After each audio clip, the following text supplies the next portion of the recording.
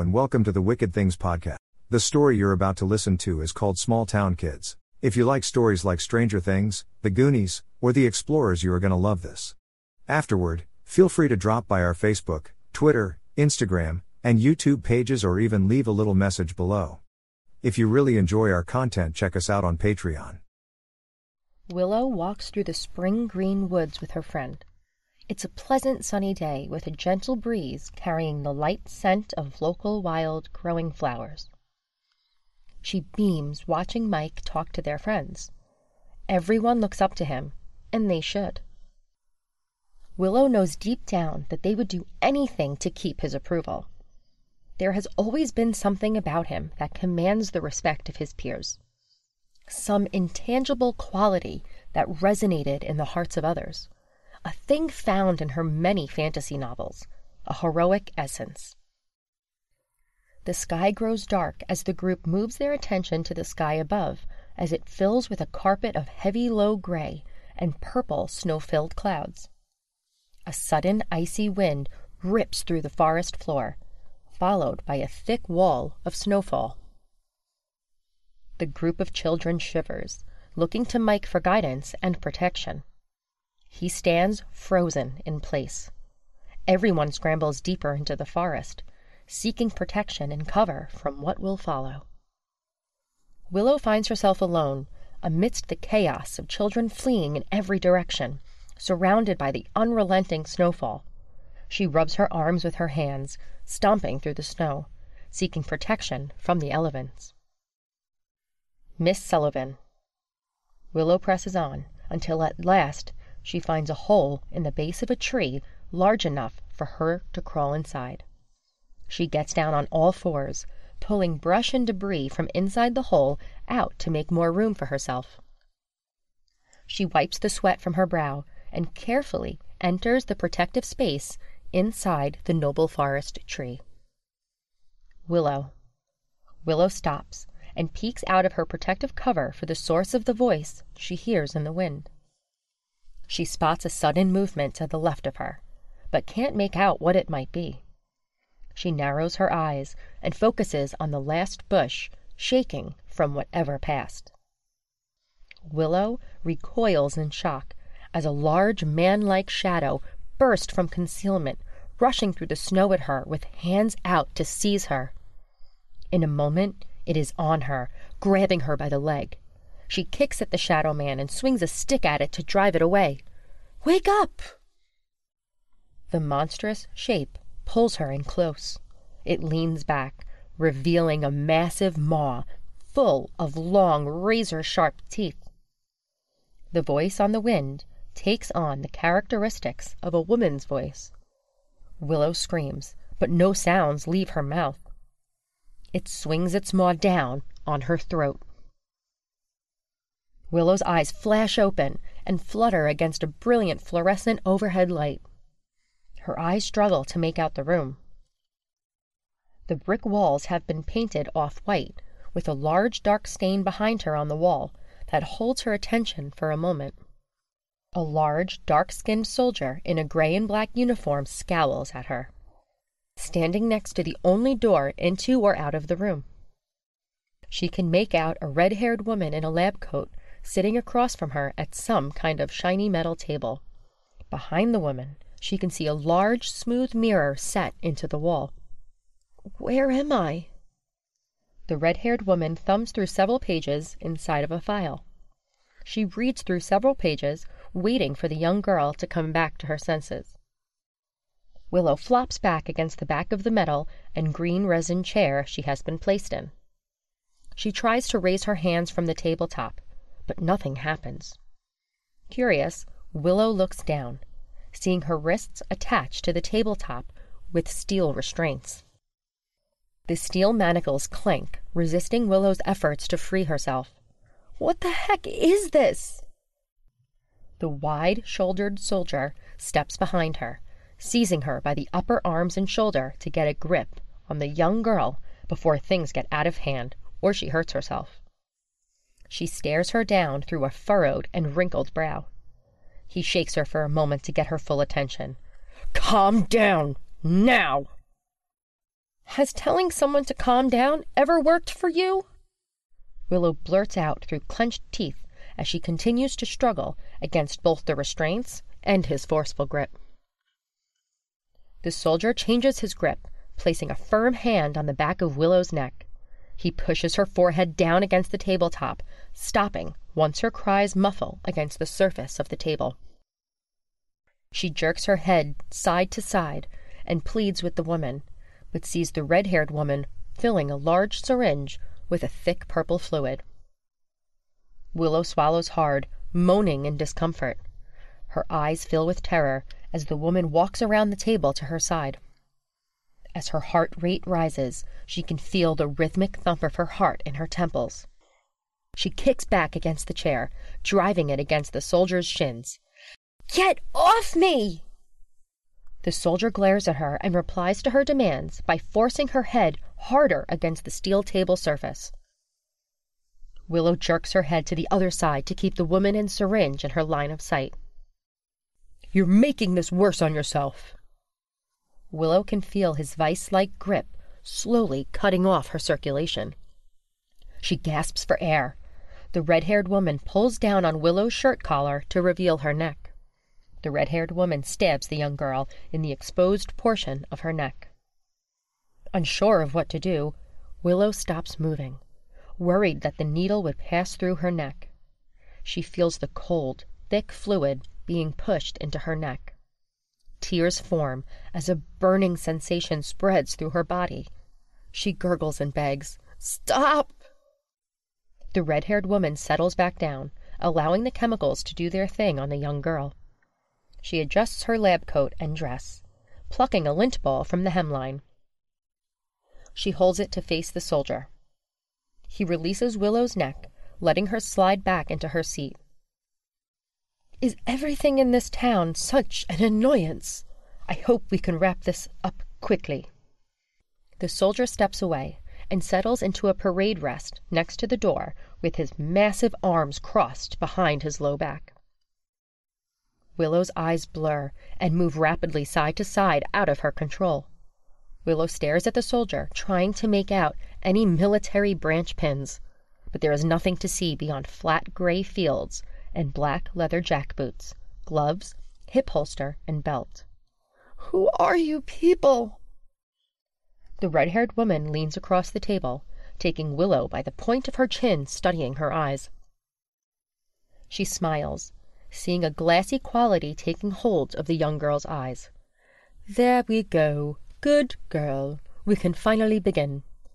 Let us start with, where are the girl and her dog?" Willow smiles like a drunken, drooling frat boy, struggling to keep her head up. Her hands shake, but she forces a middle finger up to respond to the question. "It is not a dog. It's a Phoebe, you old cow." The red-haired woman scratches her head at Willow in response. She pulls back a single sleeve to glance at her watch. She shakes her head and bites her lip. "Okay, fine. Where are the girl and the Phoebe at? We know they were inside the house with you and your friends."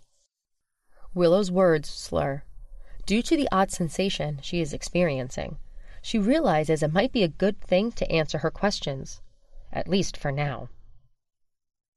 "Don't know. She should be in here somewhere. Wait, where are we? Doesn't look like Mike's house, unless this is some kind of secret back room." The soldier lowers his head, glaring at the naive girl's actions and lack of respect. He growls in response to Willow's statement. "She asked you to tell her where the girl and the dog are. You will answer her right now, or consequences." Willow glances around the empty room, amused with herself, laughing as spittle falls from the corners of her mouth. She sways in an uncontrollable circle as she wipes at the spittle with the sleeve of her shirt. "Oops, sorry, guess I got lots of spit today."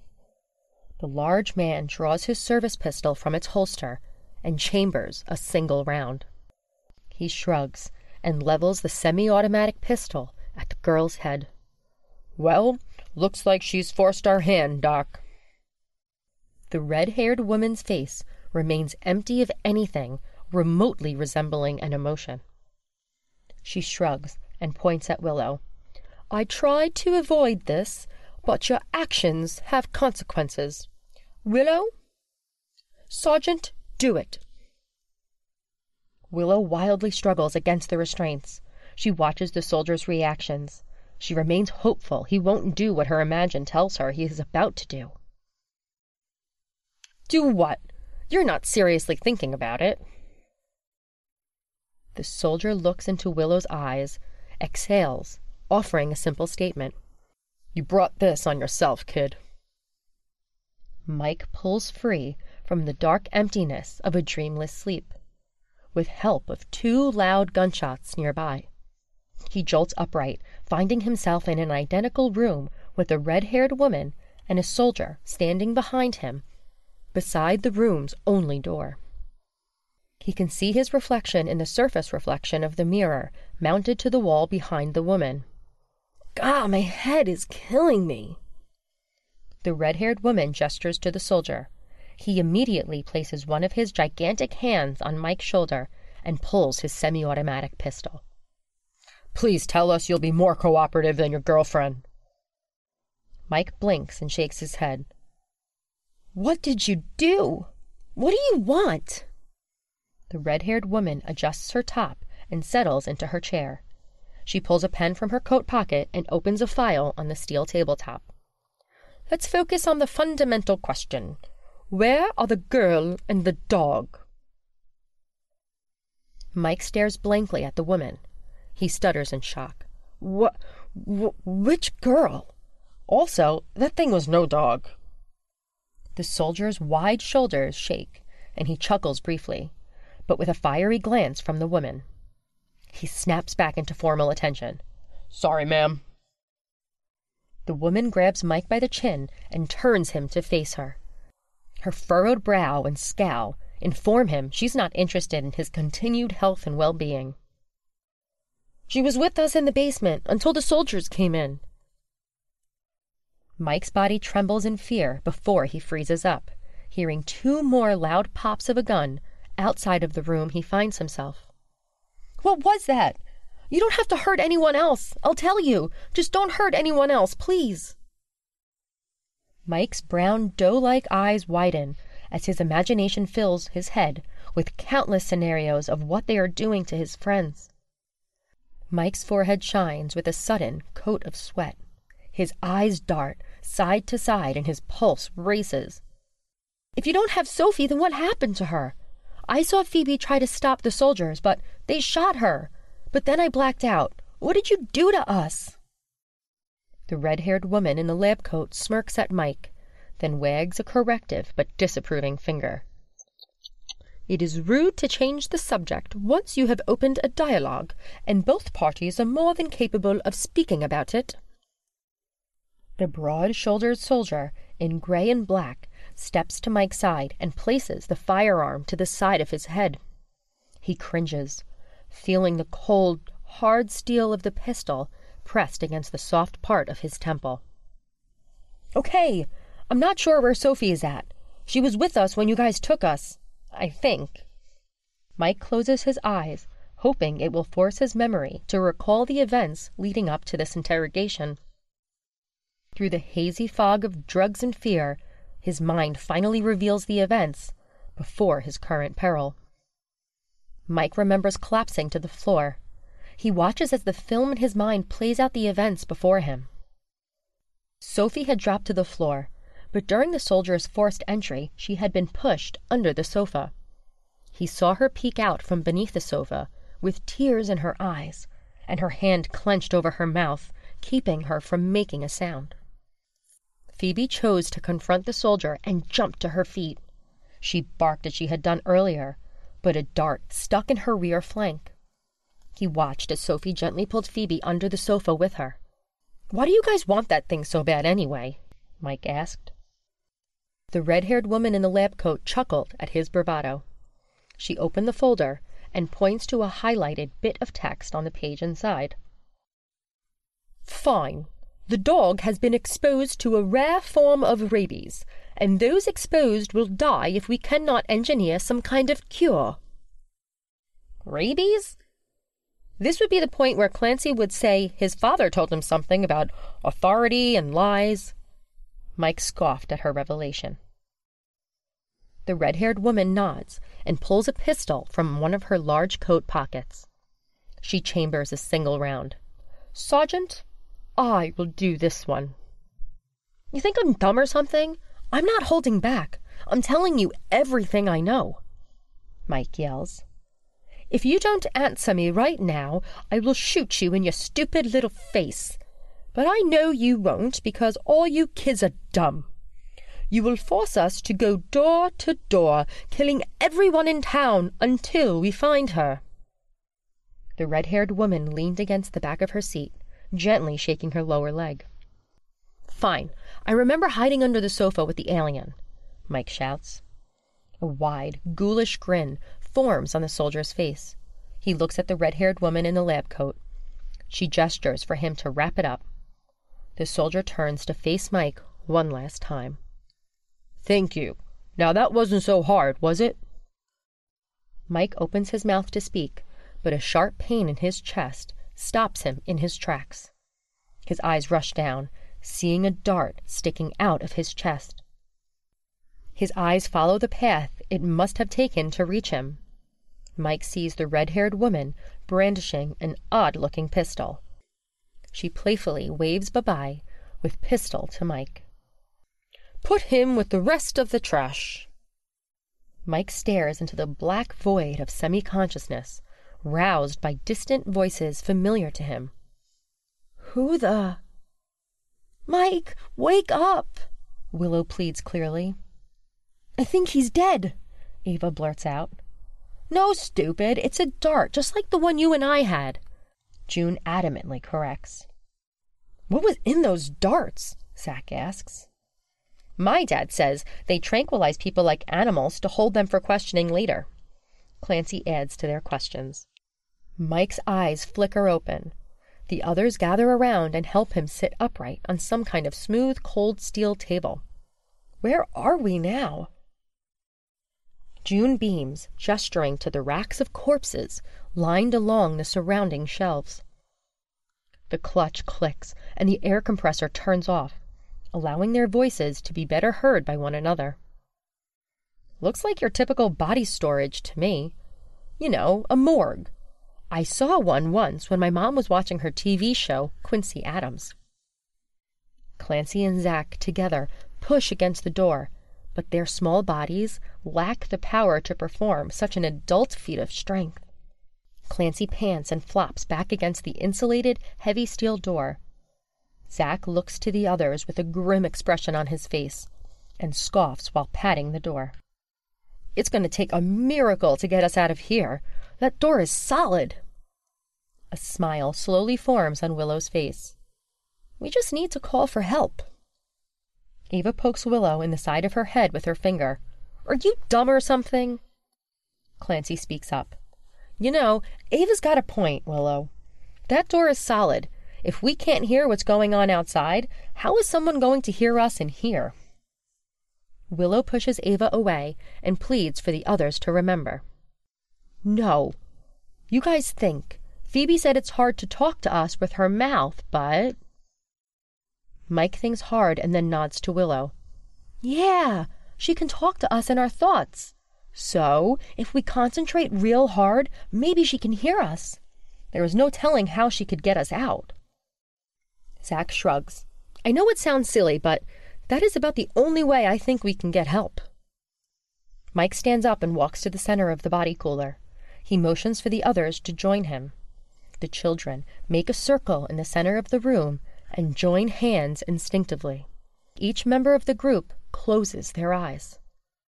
The room goes silent as each child focuses on their intention of reaching out to Phoebe and Sophie. Time passes. Seconds turn minutes, which quickly become an hour.